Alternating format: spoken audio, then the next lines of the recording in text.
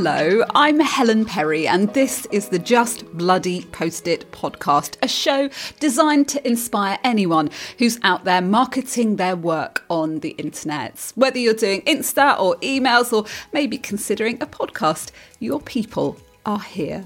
This time, we're going to talk about the serious business of sharing the news on social media. I'm part of a chorus, not a solo. I'm bringing my perspectives and my insights and occasionally my opinions, but I don't want people to only listen to me, that I'm only one source, and every source brings its own bias. Our guest is Lydia Finney, who runs a "this should not work, but it really does" Instagram account, Lovely Lydia, which balances stories from her small craft business with life in Suffolk with her husband and dogs, and her deeply held passion for and knowledge of politics and current affairs. She shares exceptionally thoughtful and educational commentary on big news stories, spending what must be hours answering questions and explaining just what the hell is going on in the world now. At the moment, during the Russian invasion of Ukraine, she's basically running her own news channel from her kitchen table. I began by asking Lydia where her passion for politics comes from. It really stems from my school days when I studied politics at A-level, and then went on to read history and politics at Newcastle. So I had that kind of academic interest fairly early on. And then through a series of life events, ended up working in Brussels for our representation to the EU. So at that time, the UK were members of the European Union, and we were among the 27 member states that had an embassy effectively to the EU. And it was almost like a mini Whitehall. So all of the government departments are represented there. And I worked there for 5 years. And a lot of the way that I talk now about politics is reminiscent to the way that I used to talk with my colleagues. That was, in the bar, which happened quite a lot, or just generally, general chat. And that was also where I met my husband, who, his name is Mike, but I always refer to him as the Matelot because he was in the Navy for 37 years and retired very senior, and he was a senior diplomat in Brussels when we met.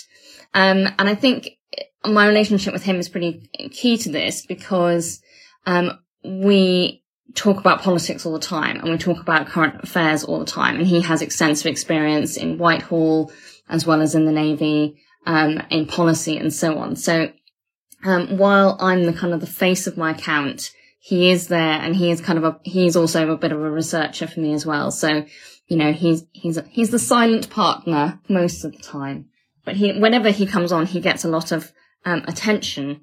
So I know, and I'm really pleased that you explained how to pronounce that. I thought it was Matelot. You're not alone.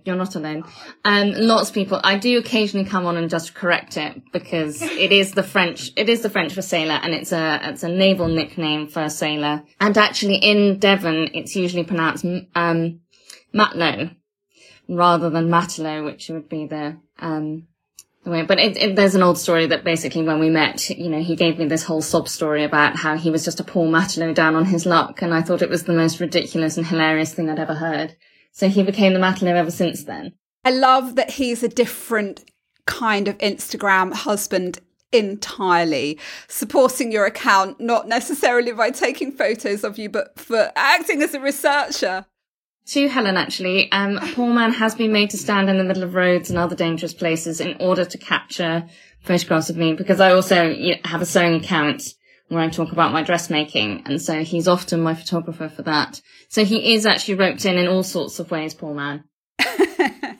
And, as I mentioned, your account is such a example of how we're all more than just one simple thing or type of person, because alongside the political commentary that you guys share, you are also showing off the things that you make and create. Tell us about that side of you.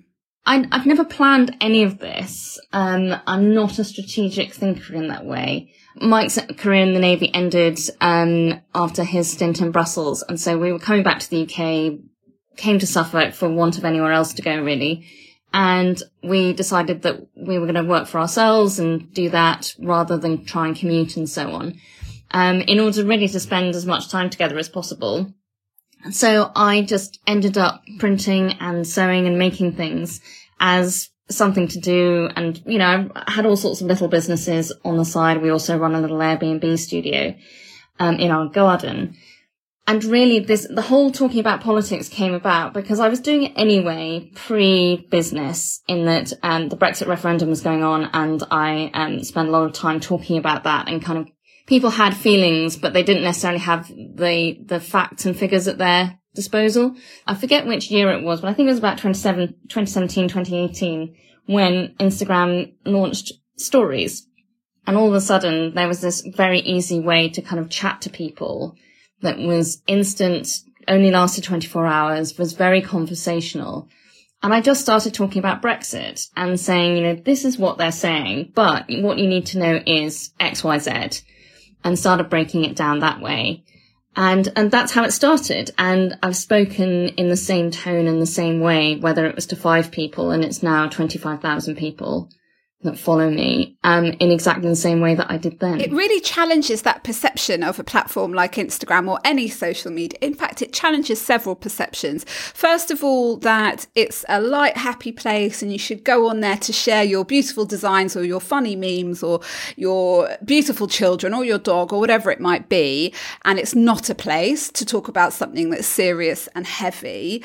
And it's not a place where you would dare to have an opinion, but you've found the opposite to be true. There is absolutely an audience there for more serious current affairs content, isn't there? Oh, absolutely. And I'm by no means the only person bringing political opinion and thought to Instagram. I think it really depends on what corner of Instagram you find yourself. And yes, you can entirely curate your screens to only take in certain amounts of content of different topics. But there's so much political content on there. And you know, there's definitely the space that I'm in.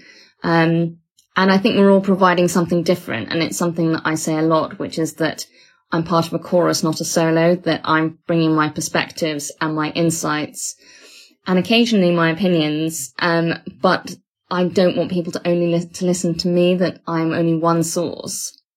And every source brings its own bias, because we always bring an edit. You know, what I choose to share, what I choose to say is as much about what I don't say and what I leave out. And we all do that, consciously or not. And so listening to me, I then also say, look, there are other accounts that you can get more information from, especially when it comes to big events like Ukraine, you know, sharing lots of Ukrainian accounts and other people that have valuable insight.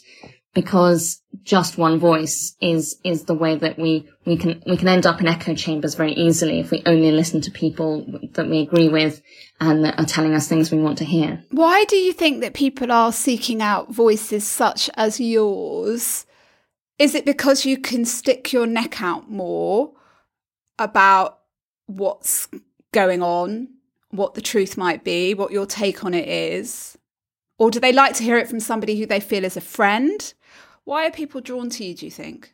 There's very much a mix of things. So when it comes to the media, less so on television, but certainly in quite a lot of news accounts and news online and in print, you're going to have a headline, and that's only going to give you the information in very broad primary colours.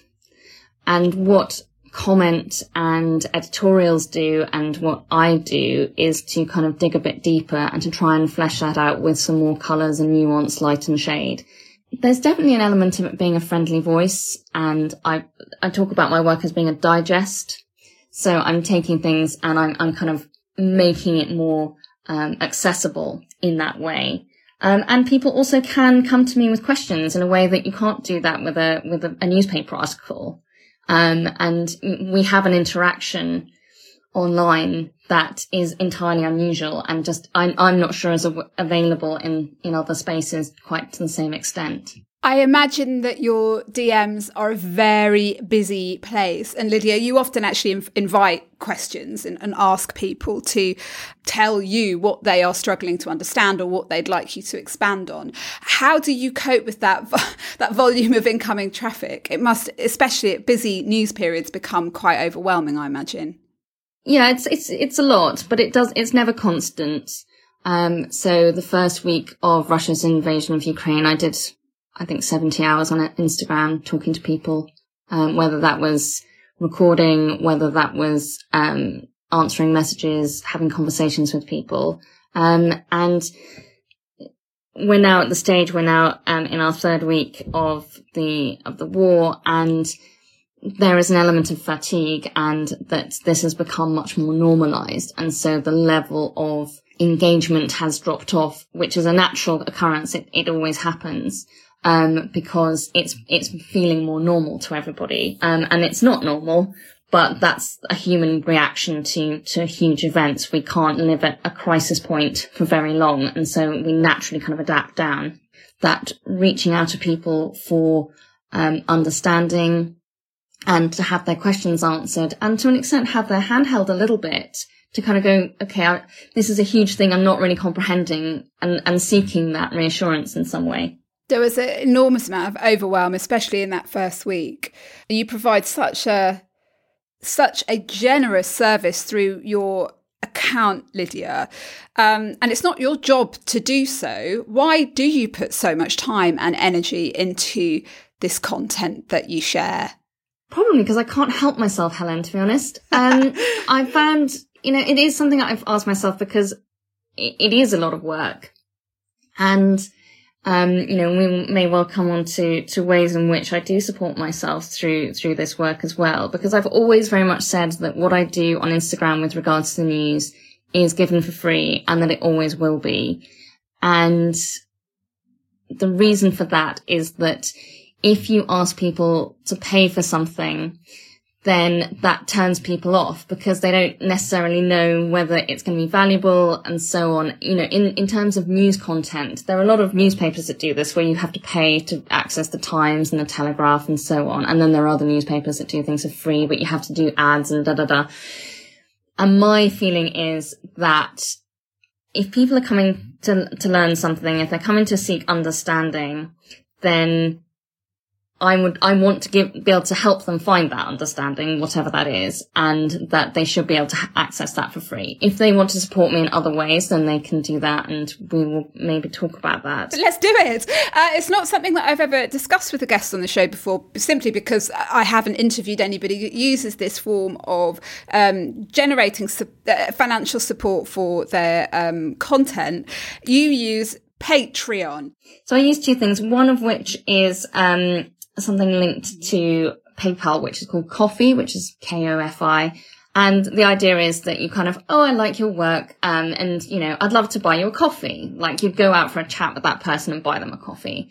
And it's very much kind of figured to that level. So you kind of go in, and I think, it's usually donate £3, and you could do more if you wanted. And it's very kind of ad hoc, casual. And the reason that I set up Patreon is that it's a system whereby artists and creators can gain support very much on their own terms, and they're literally taking on patrons in the old sense of patrons of the arts, where you're giving something, but you're not necessarily in any control of what you're getting back.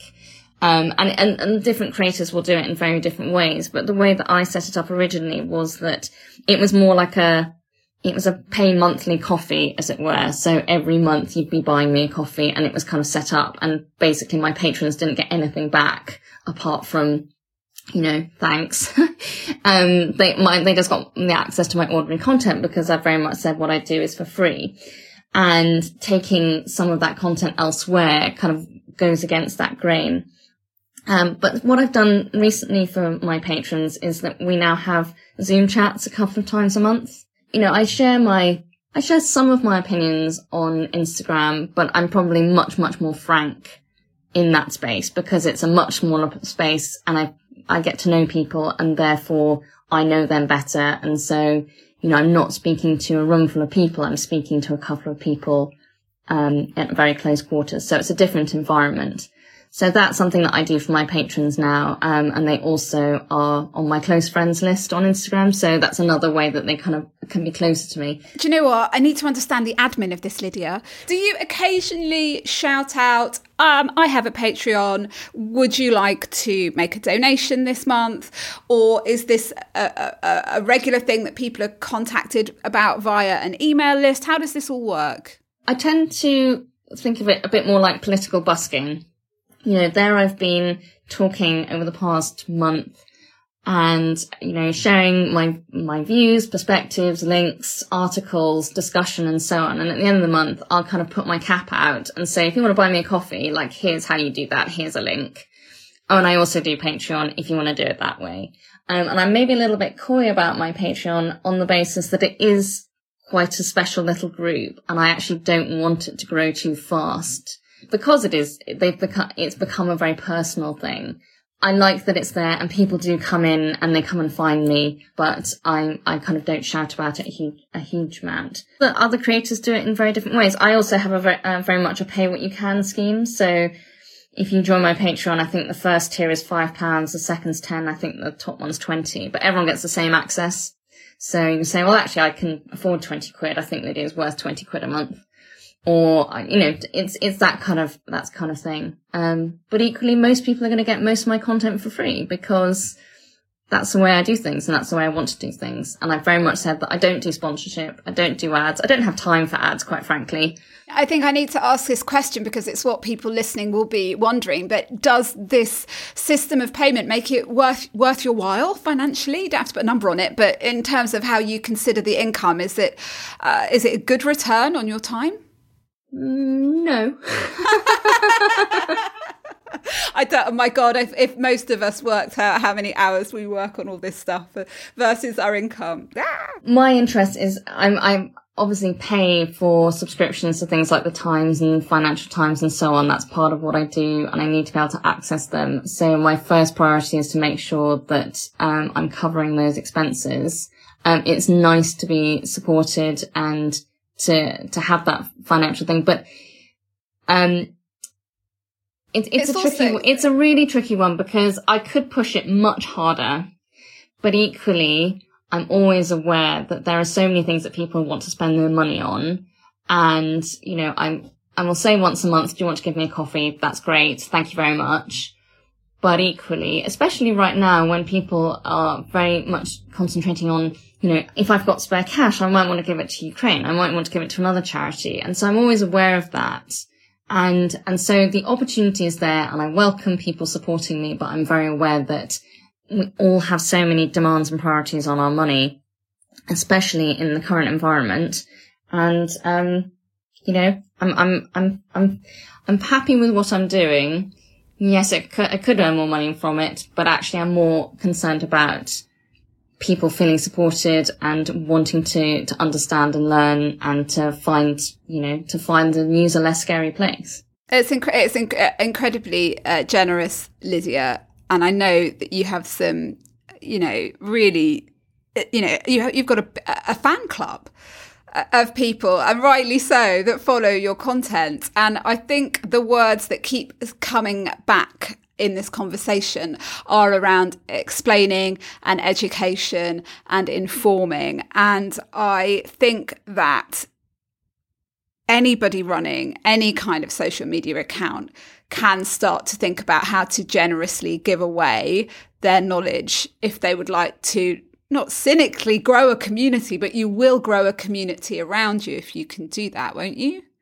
Interestingly, the way that I do things is actually completely against the grain of growing an account. Totally. I mean, people like me would say the absolute, you know, don't mix up two different things. Don't share huge, long videos and great big, you know, but you just do what works for you, don't you? And it works for you. Yeah. And there's people that do some fantastic information sharing and educating in a very short form. And, you know, Blair Imani does her 60 seconds smarter, which is amazing. She's absolutely brilliant at it. And she covers a huge range of topics and it's brilliant. Like everything about that is fantastic. I couldn't even begin to mimic that even if I wanted to. And, I would get much more engagement and shares and so on if I came on and ranted and said, so-and-so is a terrible person about this, that, and the other. And if I said this and I, made big, bold statements, then actually that travels, and engagement in stuff that gets an emotional response from people is a very valuable marketing tool. Like, it's very basic. If you can engage somebody, and anger is one of the ways that you can engage people, then your stuff will travel. And the way that I do things is actually much, much more complex, in that I'm saying, okay, I can understand the anger. Here's some historical context. Here's some other points of view. Here's something you might not have appreciated. And it's much, much more complicated. And therefore I'm happy to do it that way, because I think that adds value. And over time, people have stayed with me, and they stay with me, and they talk to me, and they find it useful. And actually that's far more important to me, than the numbers. And in fact, when the numbers go up, I'm like, oh crikey, to what extent do I need to kind of explain who I am, what I'm doing here? Because there is always going to be that cynicism that I must be being paid by somebody, that I must be and I must have an agenda, and so on. And when I do have an agenda, my agenda is that I want people to be engaged in politics. I want them to feel part of the system, but it's not my business how they vote. It's not my business who they support. And trying to kind of create space for that, I think, is really important, because there just aren't enough spaces where people can come and not feel judged. I mean, I do express my opinion, but not, I hope, in any way that excludes people. And I think, I'll exclude people who might be on the extremes, but I want it to be a space where people can find information without feeling that they have to be on a side. Are you on the receiving end, though, of other people's anger ever? Those people in the extremes, do you find? People share their opinions with me. Am I attacked for having a point of view or anything like that? And the answer is absolutely not. I have a huge amount of privilege to be able to say what I think and feel and not be attacked. And I'm very aware that a lot of my colleagues on Instagram will receive all sorts of kind of hate for saying exactly the same things that I do. I was talking with my friend Kieran, who runs the Munching Medic account, and Kieran is a brown hijabi wearing woman, and she's a pediatrician, and she talks about, medicine, but she also talks about politics sometimes. And when she does, she's absolutely attacked. And the same for Medina on Grio Designs. And I will say exactly the same thing and get no pushback at all. That is partly my privilege, and therefore I need to use that platform in that way to say things that actually other people may be attacked for that very reason. You've mentioned a couple of great accounts there, Lydia. How can we assemble a chorus of great voices on our Instagram to hear more about current affairs? There are just so many. And of course, the topic changes in that when I was talking about COVID, I would have a long list of medics and epidemiologists and scientists and so on. And now it's switched to people talking about Ukraine and so on. And when I was covering the Afghanistan fallout last August, I had a long list of Afghan accounts, which I still follow, and it's still a great way of keeping up with what's going on in Afghanistan. So I always say that, you're looking for opinions of people that, people's opinions that don't match with yours. And that's actually quite uncomfortable, but you can learn to sit with that discomfort. People that don't look like you, people whose skin colour is different from yours, whose bodies are different from yours, who come from different economic backgrounds, who are doing different things. Maybe you do follow people who work in your sector and area, but also looking out for people that aren't in that range. And one of the issues with algorithms is that they feed you more and more of the stuff that you've looked for already. So it is quite important to occasionally go, oh God, you know what? Instagram, like everything else, is pushing me into a very narrow space, and I need to break out and just go and have a look through my other accounts that I follow and I've forgotten about. And I think that kind of refresh is important. And just be aware that, we are naturally drawn to opinions that are like ours, worldviews that are like ours, and perspectives that reinforce our worldview. And we actually do need to break out of it. And so I kind of remind people that you do need to look out what else is going on. It doesn't mean you have to agree with it, but you do need to challenge your own reactions. Can I just ask you what it has been like running your account since the invasion of Ukraine? Are you led by the dialogue you're having with your followers, or are you inspired by something that has happened and you're like, I need to respond to this right now? Both. So it really depends on the news cycle and what's coming out of it, in that if something big has happened, then I know that people will come straight to my account and be looking for my perspective. And so I might react to that. If there's an awful lot of different things going on at once, so far I've been using a lot of question boxes so that people can help me respond to their particular questions and fears. Because as you say, a lot of news coverage leans into urgency in order to get our attention, but it can be really anxiety inducing. Yeah.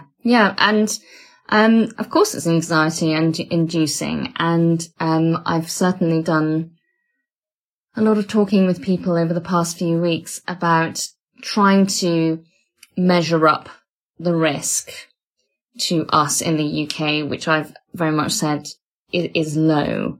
And actually humans, I found this with coronavirus, but humans aren't really very good at balancing or understanding risk. And so we often put a huge amount of anxiety on something that is scary, but distant and unlikely. And we will still continue to do things that are inherently risky. So, we will worry about the threat of nuclear weapons, but then we'll get in our car and drive. And actually, the driving is far more risky than anything that is likely to come from the skies. And so it's kind of trying to just ground people a little bit and go, it's not that the risk is not there, but we just need to put it in context and kind of just help people reassess a little bit and find some calm. You do such a brilliant job. I just want to talk to a different part of your soul for a minute, Lydia, the crafting side. What kind of designs do you make? Explain that to people who aren't already following you. Well, I think people following me for the politics might be completely surprised that I do this, because I'm very bad at sharing that side, especially when it's busy, because I'm concentrating on other things. But, I live in one of the most beautiful parts of the country on the Suffolk coast. It's a wonderful place between land and sea, where we still have a beautiful river that goes out to the North Sea, and there's a little fishing fleet there. And then we have the fields that are just alive with hares and wildlife. So my designs have always been inspired by those things. So my designs center on things like hares and seed heads and natural organic shapes like that, foxes, moths, and then the sea aspect of crabs and lobsters. And I print onto natural fabrics and then make them into, I hope, useful items, mainly zipper bags that people can take for their toiletries and their packing and so on. But using very kind of quite organic colours generally, and just trying to evoke a little bit of the Suffolk coast is mainly what I do. It really is beautiful, the area of the country that you live in.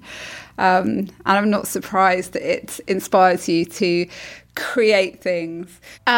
Finally, Lydia, your advice for someone who would like to run a social profile that shares all the things that they are passionate about, even if they don't naturally seem to fit together. How do you do that? I honestly don't know, Helen. I mean, I just think that we're all complex beings and none of us is single dimensional in any way, shape or form. We all have multiple interests, and sometimes those things don't necessarily fit together naturally, but the audience is also capable of seeing you in more than one dimension. People can consume a lot of variety in a person, I think, but also just being very clear with your boundaries about, well, actually, I don't know the answer to that, and being clear about what you are prepared and not prepared to share.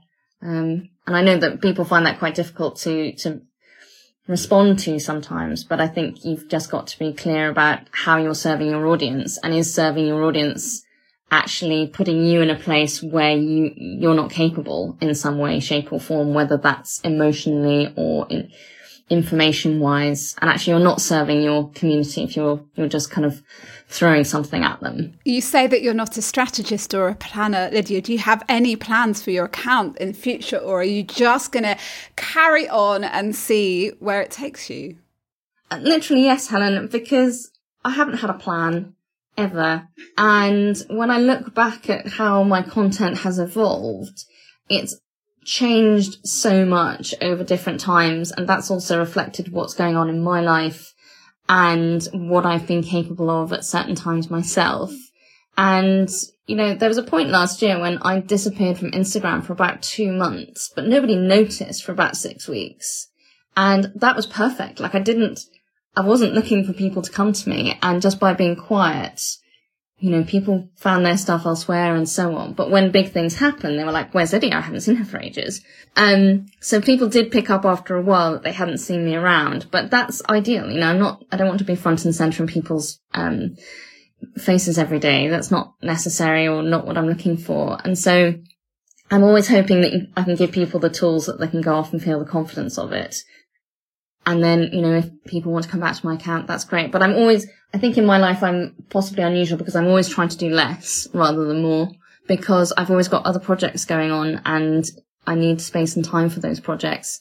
So I'm always hoping in the end to do less, and then the world confronts me and I find I'm here. Well, yeah, that certainly seems to have been, it's unrelenting perma-crisis, I think some people call it. Yes, in summary, don't underestimate what people can cope with from us in terms of our consistency or different, aspects of our character and our interests, but don't overestimate how much they're thinking about us. We can have quiet times and take space if we need to. Lydia, it's been such a pleasure chatting to you. Thank you so much for your time. Thank you for what you do, and good luck keeping your energy up with it in the coming weeks and months. Thanks, Helena. It's been super. The marketer in me has to struggle not to say to Lydia, charge more, push the Patreon more often. But I think that would be to misunderstand why she's using social media. Her account is the perfect example of designing your own way of doing things, sharing in a way that stays true to your values. I think that when we become untethered from those, it's when the whole business of marketing can feel gross and hard work and unrewarding. I also think it's really interesting what she says about how she does not get attacked for sharing certain thoughts, views or information where other visible women from different backgrounds do. It's important to be aware of. Let's talk more about values another time. Big topic. Thank you for being here. I'm grateful for every listen, and special shout out to Dallas, Texas, where Suze, the producer, noticed we have an unexpectedly loyal listenership. Thank you, Dallas. I'll be back soon. Bye.